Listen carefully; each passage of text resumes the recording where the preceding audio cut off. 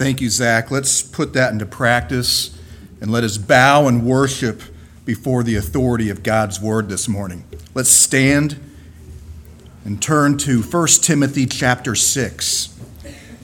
We'll be reading from 1 Timothy chapter 6, verses 6 through 10. If you don't have your Bible with you this morning, you can use the Pew Bible in front of you and turn to page 687.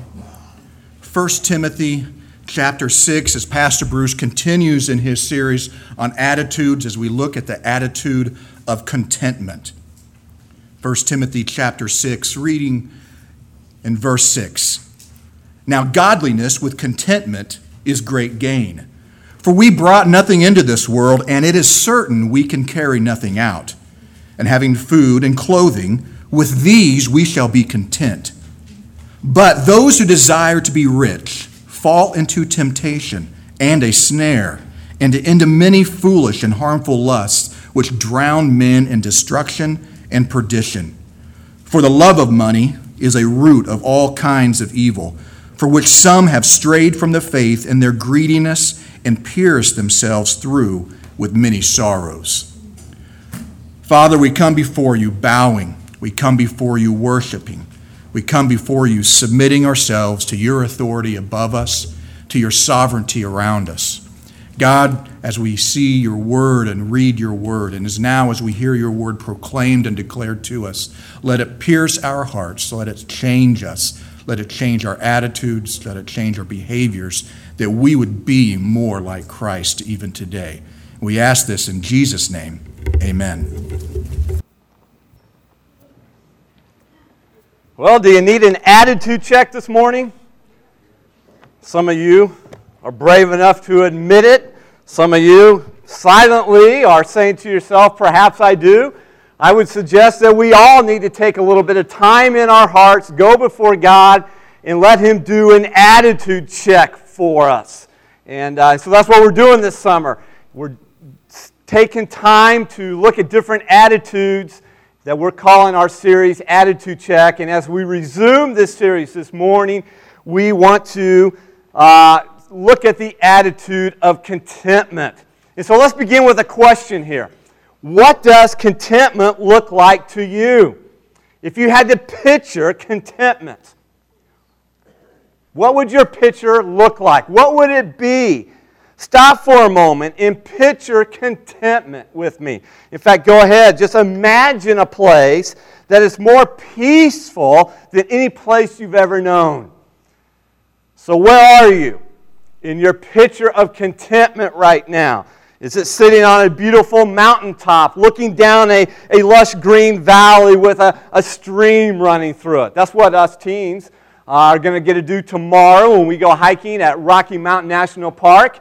We're going to be on top of a mountaintop. It's going to be beautiful. We're going to see lakes and a pond and streams, and it's going to be gorgeous. And I tell you what, it will be a picture of contentment.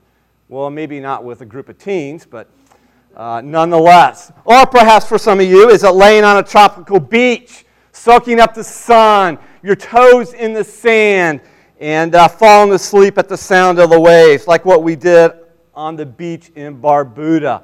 We had a great time there. Or perhaps some of you, it's simply, man, just give me 3 hours of peace and quiet at home without the kids. Man, that is contentment now.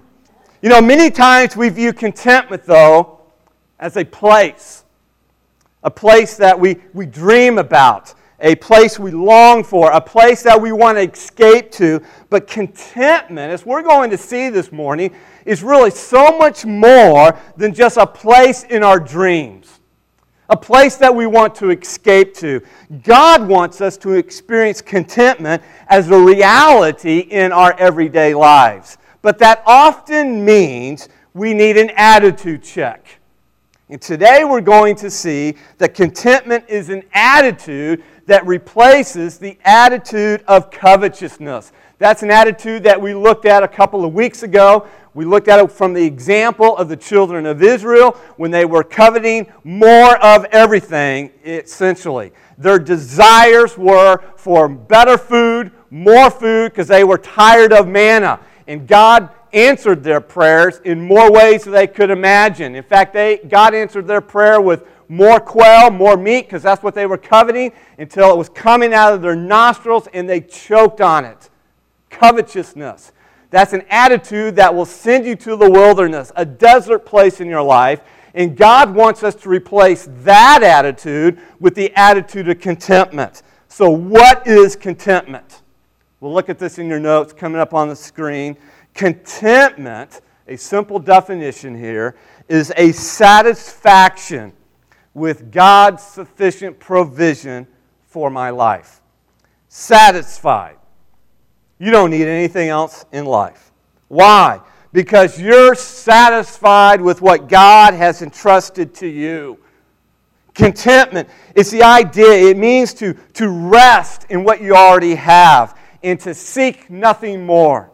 Contentment is to say without fear of the future. It's to say without resentment of others and looking at what they have. And to say, you know what? I have enough. I'm satisfied. I'm content with God's provision in my life at this time. Contentment is sincerely praying. Proverbs 30, verses 8 and 9, where it says, "Give me neither poverty nor riches. Feed me with the food that is needful for me, lest I be full and deny you and say, 'Who is the Lord?' Or lest I be poor and steal and profane the name of my God." In other words, God wants us to come to the point in our lives where we can honestly say, with the Apostle Paul, what he said in Philippians chapter 4, verse 11, "For I have learned to be content, whatever the circumstances." Have you come to that point in your life where you can honestly go before God and say that to Him? Can you look in the mirror and say that? In truth, I have learned to be content, whatever the circumstances. An attitude of contentment says with conviction, I have enough, I'm totally satisfied with God's provision for my life. It's like, hey, what do you need? Nothing. Nothing? You wouldn't like for some more, whatever. No, I have enough. I'm content. What Paul is doing for us here in this passage that Todd read for us, our text here this morning in 1 Timothy chapter 6, what Paul is doing in this passage is he's trying to get people like us, Christ followers, to simply replace an attitude of covetousness with an attitude of contentment. Why? Because the opposite of covetousness is contentment. And so when contentment increases in our life, covetousness decreases. Contentment is kind of like a breath of fresh air to a person who is drowning. It's like a cup of cold water to a man in a desert. Paul knows that coveting means desert wilderness. But contentment means the promised land.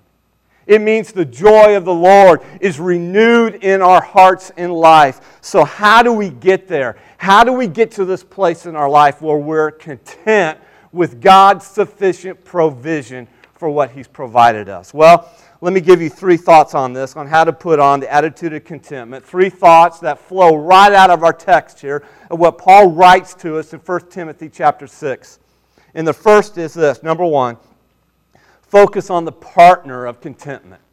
Focus on the partner of contentment. Notice that contentment has a partner. Do you see it in verse 6 here? Look at it.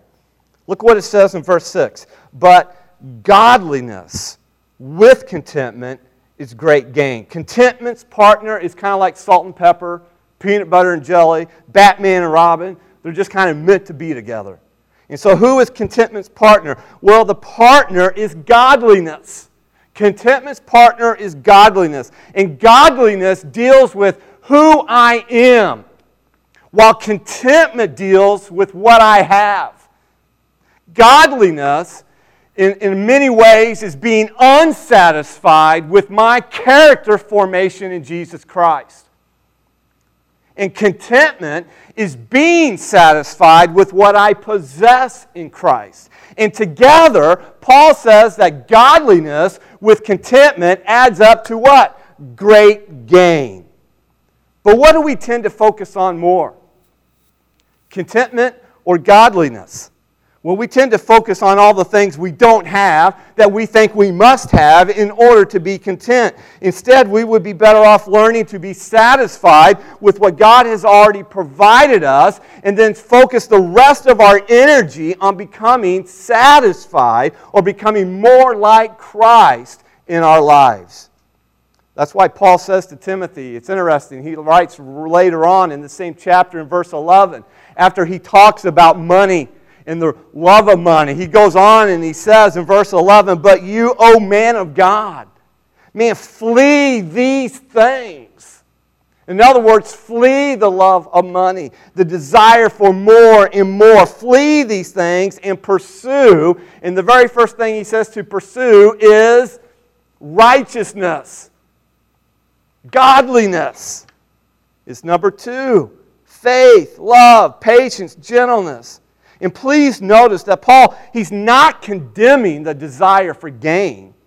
You see, deep within us is a hunger for improvement. That is to make our lives better than what it is today. But often that desire for gain, it causes so many people to desire wrongly or for the wrong reasons or at the wrong time or in the wrong amount. Why? Because as human beings, we still have this old nature within us. A nature that is sinful, selfish. Let's face it, we are rarely satisfied with what we have in life.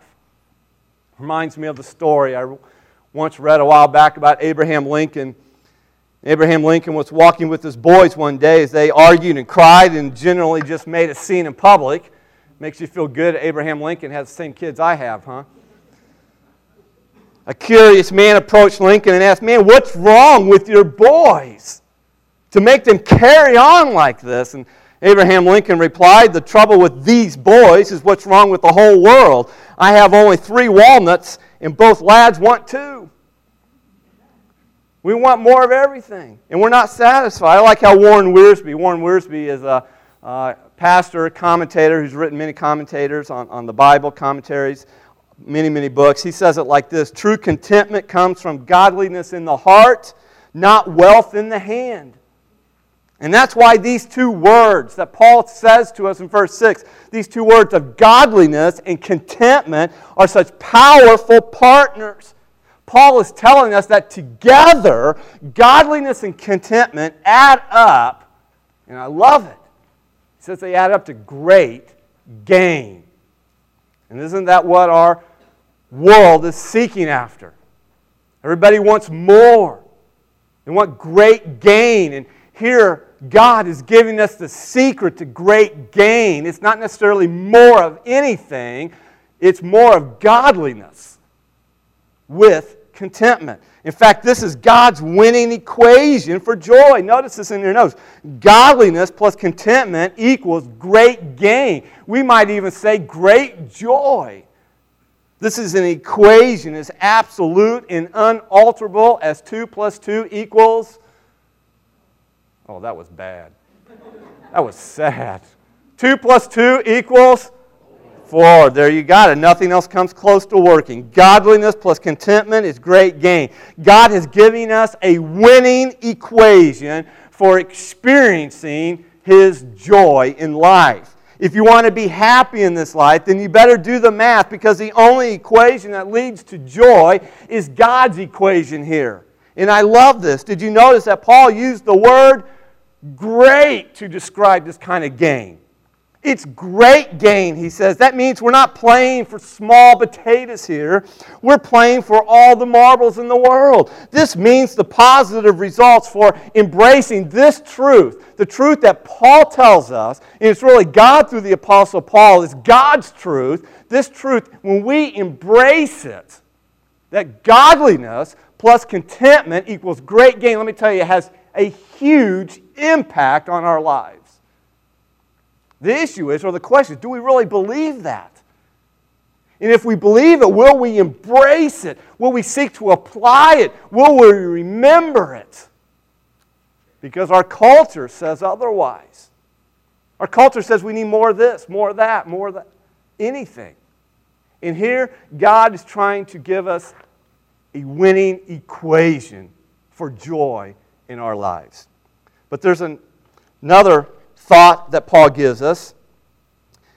And it's more the how-to on this. Number 2 is to follow the path of contentment. So we got to focus on the partner of contentment, which is godliness. But number 2, we need to follow the path of contentment. Here in verses 7 through 9, Paul gives us the how-to for developing this attitude of contentment. And there are 3 steps that we must take on this path to contentment. Look at step number 1, is to look to eternity. Now, why look to eternity? Because a focus on eternity promotes contentment here on earth. Notice what it says in verse 7. Look at verse 7 again with me. Paul writes, "For we brought nothing into this world, and it is certain we can carry nothing out." Don't you just love how simple this is to understand? I mean, I only had to read that once. Didn't even have to pull out a commentary to tell me what that means. It's so clear. You brought nothing into this world when you were born, and you're taking nothing out when you die. That's what Paul's saying here. Those of you who are parents, do you remember seeing your kids born? How many remember? It's been a long while for me. 13 years ago, my last child was born. I remember being in that room when Jack was born, and even Tyler, 4 years before that. The funny thing about all of our kids, they came into this world naked and empty-handed. Were your kids any different than mine? No. Now get that picture in your head, because we're all leaving this world the same way, empty-handed. When John D. Rockefeller died, his aide was asked how much he left behind, and the man wisely answered, he left it all behind. This truth is as old as Job in the Old Testament. Job said it this way in Job chapter 1, verse 21. "Naked I came from my mother's womb, and naked I shall return there." When you think about it, our entry into this life and our exit out of this life are identical. King Solomon, who is the richest man on the earth at that time, said this in Ecclesiastes 5:15 about us. "As he came from his mother's womb, naked shall he return, to go as he came, and he shall take nothing from his labor, which he may carry away in his hand." So why then should we look to eternity while living in this world of ours? Because our life here on this earth, an earth that we see and touch and feel and smell, let me tell you, this life is just a pilgrimage, and it's a brief one. A brief pilgrimage between 2 moments of nakedness.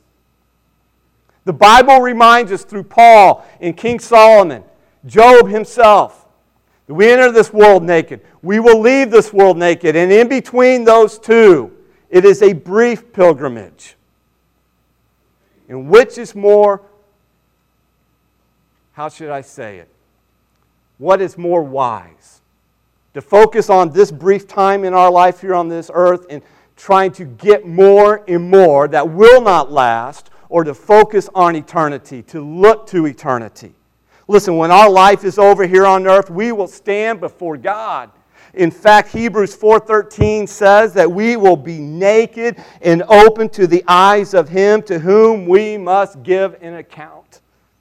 That's why Paul tells us later on in the same chapter here, he goes on in verse 12 and he says it to Timothy, but in saying it to Timothy, he's saying it to me, he's saying it to you. Listen, fight the good fight of faith. Lay hold on eternal life. Look to eternity. The idea here of lay hold of eternal life, it's the idea to get a firm grip on eternal life and don't let go. Our problem is, and listen, I have the same struggles. The same struggles is we want to grip the things in this life. And God is trying to tell us that will not bring you happiness. It will not bring you lasting joy, eternal joy, gripping the things in this life. No, it is to lay hold on eternal life. The life that only Jesus Christ can bring when we put our faith and trust in Him and what He did on the cross for us. That's where joy is found. An anonymous writer tells about an American tourist visit to a 19th century Polish rabbi's home, and astonished to see that the rabbi's home was only a single simple room filled with books plus a table and a bench. The tourist asked, "Rabbi, where is your furniture?" And he said, "Where's yours?" "Well, asked the puzzled American. I'm just a visitor here. I'm only passing through." To which the rabbi replied, "So am I. So am I." Listen, the first step on the path to contentment is to look not at the things you can see with your human eyes, the things you can grab hold on physically, but it is to look to eternity. Lay hold to eternal life. Get a grip, if you will, on that. To never forget that as Christians we are only passing through. Step number 2 is to let enough be enough. Simply let enough be enough. Again, Paul puts it so simply and so easy to understand. Notice what he says in verse 8. Look at this. "In having food and clothing, with these we shall be content." So what should our attitude be? Contentment. Contentment, he says, with food and clothing. There you have it, the bare bones, the bottom line, the absolute minimum. What are the things we need to be content? Only 2. Food and clothing. Now, this is so radically different from our culture today. We're almost astonished when we read this. Our minds almost cannot compute this. We're baffled by this. But let me tell you, the rest of the world is not. We got just a glimpse of that on our MAC campaign when we went to Barbuda, the island. It's a impoverished island. And again, I knew I was going to preach this message before I went. As we walked the streets and we saw that island and the homes and the depression there, I'm just reminded again. Having a nice house is great, it's nice, but it's not everything. Food and clothing. Food and clothing. According to God, all we really need for contentment is room and board. Just consider our board or food for a moment. There's no caviar or champagne here. In fact, it doesn't even say we have to have 3 square meals with dessert. God never promised, get this, remember our lesson with the children of Israel on covetousness? God never promised the children of Israel this, quote, balanced diet, just manna and water. That's all they needed. God never said we have to have fancy diets, food buffets, or 31 flavors. That's not part of the happiness equation. But when we are satisfied with the basics, here's what I have learned in my own life, and perhaps you too. When we are content, satisfied with God's provision in our life, with the basics, man, God will so often surprise us with abundance, will He not? With so much more. And it comes in ways we never imagined. Not always when we want or how we want, but God blesses us when we learn to be content with what He has provided us. He often gives us more than what we even need. Now let's consider our room. Verse 8, the word here in verse 8 is clothing, and it's a term that literally means covering, which is general enough that it can also include shelter. And the idea is simply this, that God expects us to be satisfied with a house that protects our heads and clothing that keeps us warm. Is it wrong to have a big house, or any house for that matter, and nice clothes? No, it's not necessarily wrong, but God is saying we don't have to have it, these big luxury homes, or whatever the case may be, to be content. In fact, the pursuit of a bigger house often leads to misery. A Roman proverb says it this way, money is like salt water. The more you drink, the thirstier you get. Well, contentment is breaking that cycle of thirst. And it's being able to say in your heart of hearts when you look in the mirror or look in God's Word, I don't need any more. I have enough. And God, I will learn to be content with what you provide me now. Do you desire to be content in life? Then let enough be enough. The last step on the path to contentment is learn by example, not by personal experience. Learn by example. Notice what it says in verse 9. He says, "But those who desire to be rich fall into temptation and a snare, and into many foolish and harmful lusts, which drown men in destruction and perdition." Now, do you hear it? Do you hear it in that verse? This verse is screaming 3 words. In fact, you could write over verse 9, danger, danger, danger. This verse is warning us about the dangers of covetousness, the dangers of wanting more and more and more. And the first danger we see here is the danger of falling into sinful entrapments. Listen, Paul is telling us that with money comes amplified temptations and traps. Paul says that those who desire to be rich fall into temptations and traps. Randy Alcorn, in his book on money, possessions, and eternity, says, and I quote his words, "Money makes a good servant to those who have the right master, but it makes a terrible master itself. Money may be temporarily under my control, but I must always regard it as a wild beast with power to turn on me and others if I drop my guard." Think about it. In the Lord's Prayer, we ask God not to lead us into temptation. And yet, in our desire for more, we lead ourselves into these very temptations and traps. The second danger here, and it screams it, is the danger of giving in to harmful desires. In fact, Paul says, into many foolish and harmful lusts. A fool is one who has no discernment. In this case, no discernment when it comes to understanding the harmful effects of wanting more and more. And that's what you focus on. That's what you set your heart on. It's what you're consumed with. Our desire for more can become so foolish that our decision-making then can't even be rationally defended. Instead of our desires bringing what God wants to give us, great gain, our desires for more and more end up bringing us great pain, harm, which then often leads us to the third danger here, the danger of plunging into total destruction. In verse 9, Paul uses this word drown. He says, which drown men. And that word drown means to sink, to submerge, or to drag to the bottom. Therefore, the phrase drown men in destruction and perdition is a picture of a man sinking and drowning with no help in sight. Living for my desires over a lifetime brings far more than just minor damage. Listen, it brings major devastation. In fact, the eternal results of a lifetime of living for my own desires, Paul is warning us here, is destruction of our lives.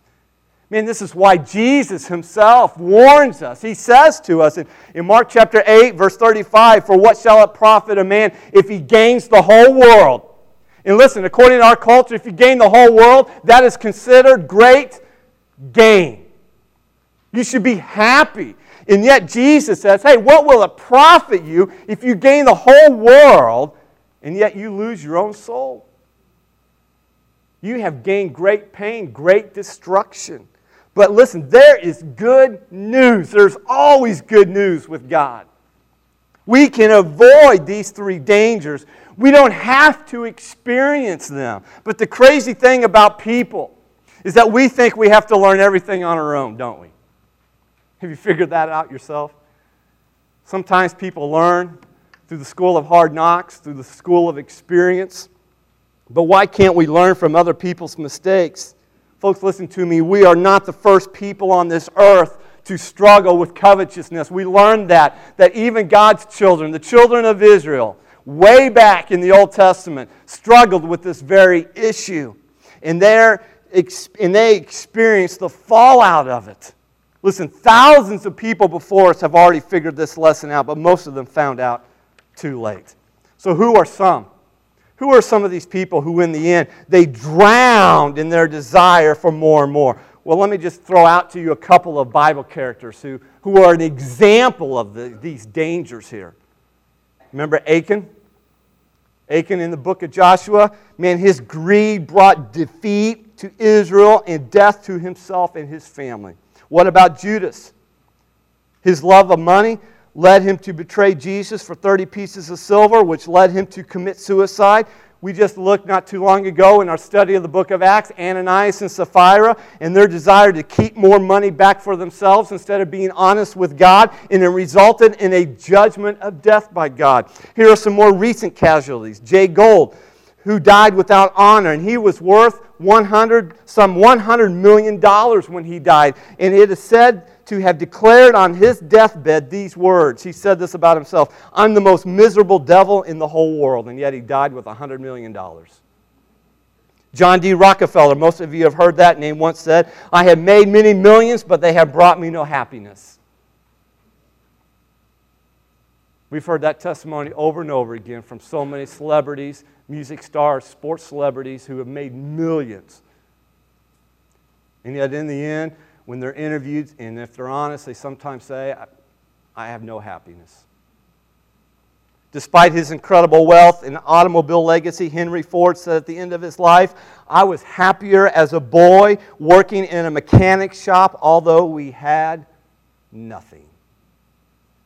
John Jacob Astor, who acquired millions in his lifetime, said, "I'm the most miserable man on earth." Doesn't it make more sense to learn from these examples and avoid their mistakes rather than learning from your own destruction? If we don't, the results could be devastating to us. That's why we must focus on the partner of contentment, which is what? Contentment's partner is who? Godliness. And then follow the path of contentment. The third key to developing an attitude of contentment is to fulfill the purpose of contentment. Fulfill the purpose. Now we see this later on in the same chapter here, 1 Timothy chapter 6, later on down in verses 17 through 19. Todd didn't read this for us, but look at it with me in your Bibles or in your notes. And Paul again is writing. He says, "Command those who are rich in this present age," by the way, that's us, "not to be haughty," that is, or proud, "nor to trust in uncertain riches, but in the living God, who gives us richly all things to enjoy. Let them do good, that they may be rich in good works, ready to give, willing to share, storing up for themselves a good foundation for the time to come, that they may lay hold on eternal life." There's the second time we see that phrase. Let me give you just two purposes out of this of contentment. The first purpose of contentment is this, is to trust God. Trust God, period. And then enjoy what God gives you. Whatever God gives you, whether it's much or whether it's little, learn to enjoy it. Learn to be content with it. There's nothing wrong with enjoying God's blessings in our lives.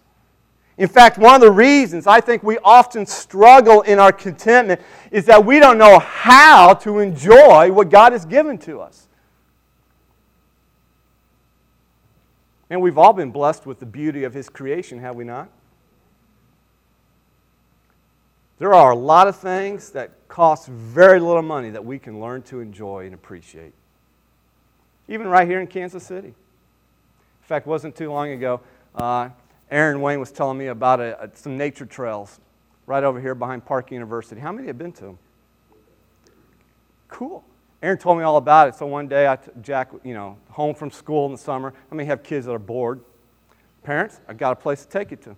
So I said, "Jack, come on, let's go. We're going to go on a nature." I didn't even tell him. I just said, "Let's go. We're going to go somewhere." He's like, "Where are we going, Dad? Where are we going? Where are we going?" I said, "It's a surprise." So I said, "Grab a water bottle. Let's go." And so we went out to the nature trails, and we just hiked. And they have a waterfall there, and right here in our own backyard, the beauty of God's creation. Didn't cost us a dime except gas, driving, and going. Right at Park University. Little things. And yet they're really big things, are they not? Just God's creation. We're going to take the teens out to Colorado, and we are going to enjoy the beauty of God's creation of the Rocky Mountains.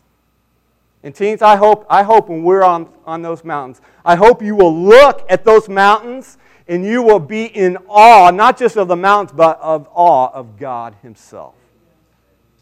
That has been created by God, who has also created me. And He's got a plan for my life.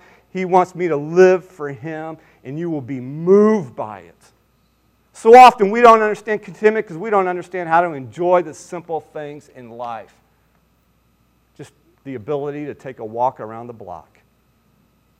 My wife and I go walking. We walk our dogs almost every night, and I'm so thankful for that moment, that time to spend with my wife and just walk and be outside and enjoy the time. And it's been a reminder, just enjoy those things. The second purpose of contentment is to do good. You say, how do I do that? By employing what God gives you. Do good and employ what God gives you. Understand, God doesn't bless us only for our personal enjoyment. God wants us to use what He's given to us. He wants us to use what we have to, quote, do good and accomplish what Paul uses, good works.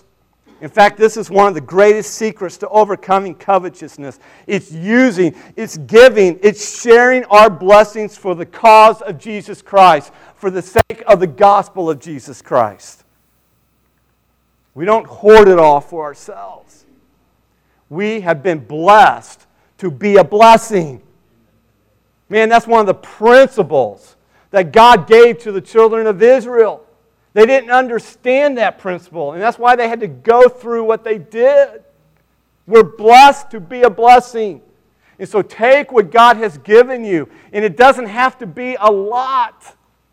Because we, if nothing more, we have been given the greatest treasure of all, and what is that? The treasure of the gospel of Jesus Christ. And take it and use it, share it, and proclaim it. Do good. Look how Paul concludes this section on contentment in verse 10. Look what he says. Go back to verse 10. He says, for the love of money is the root of all kinds of evil. This is one of the more familiar verses of the Bible, and yet it is also one of the more misquoted verses. As people tend to say, money is the root of evil. But that's not what it says. There isn't anything inherently evil about money. Money is simply a commodity. It's a currency. So money, get this, is no more evil than the chocolate chip cookies you eat. Although those cookies may be evil to your diet. So the problem here that Paul's identifying is the love of money. Wanting it. Living for it. Being consumed by it. And believing that money will make me happy. When we believe that, we are in big trouble. Instead of following the path to commitment, we are headed down the path to destruction. In fact, then Paul, what he does, he adds these two ugly pictures to conclude this warning for us in verse 10. Look what he says. He goes on in verse 10. He says, for the love of money is a root of all kinds of evil, for which some have strayed from the faith in their greediness and pierced themselves through with many sorrows. The first ugly picture there.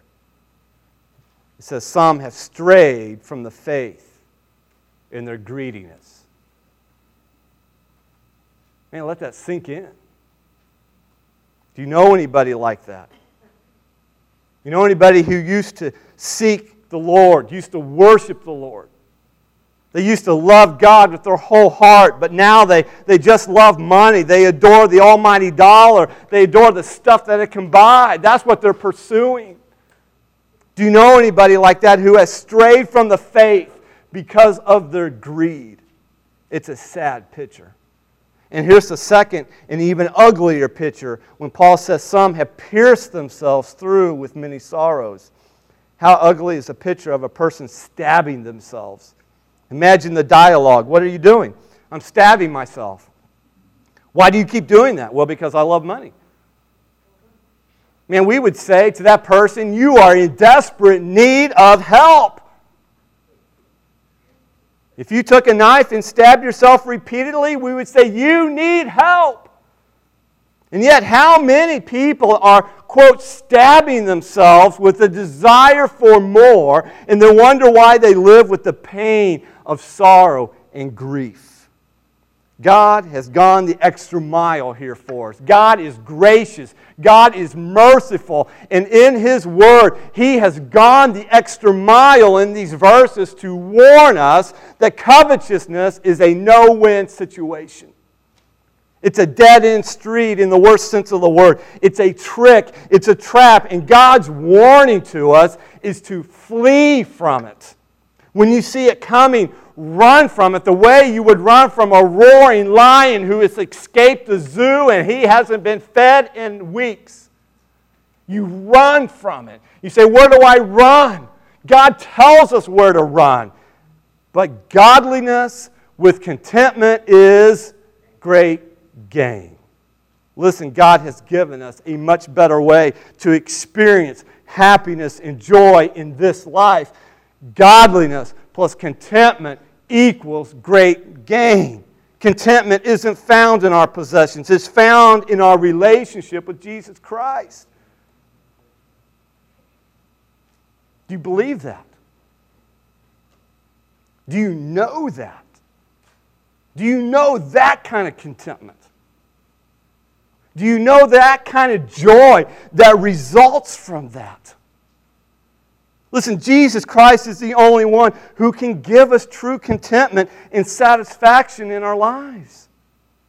And if you want to experience joy in your life, then put off the attitude of covetousness and put on the attitude of contentment. And I promise you, based on the truth of God's Word, you will know the joy of the Lord. Let's pray. Before we pray, and as we prepare for our response time, but before we do, here's a question to think about. Think about this question. Am I a contented person? Am I a contented person? Remember what Paul said in Philippians 4:11, "For I have learned to be content whatever the circumstances." This means contentment is something you learn, and it begins with a choice to trust God's provision and be completely satisfied with His sufficiency in your life. Let me encourage you to use this time and go before God. If need be, confess. Confess your sin of covetousness, of discontentment. Ask for His forgiveness and receive it freely. Ask God to help you to choose contentment over covetousness moment by moment in your life. Dear Heavenly Father, we thank You again for the truth of Your Word.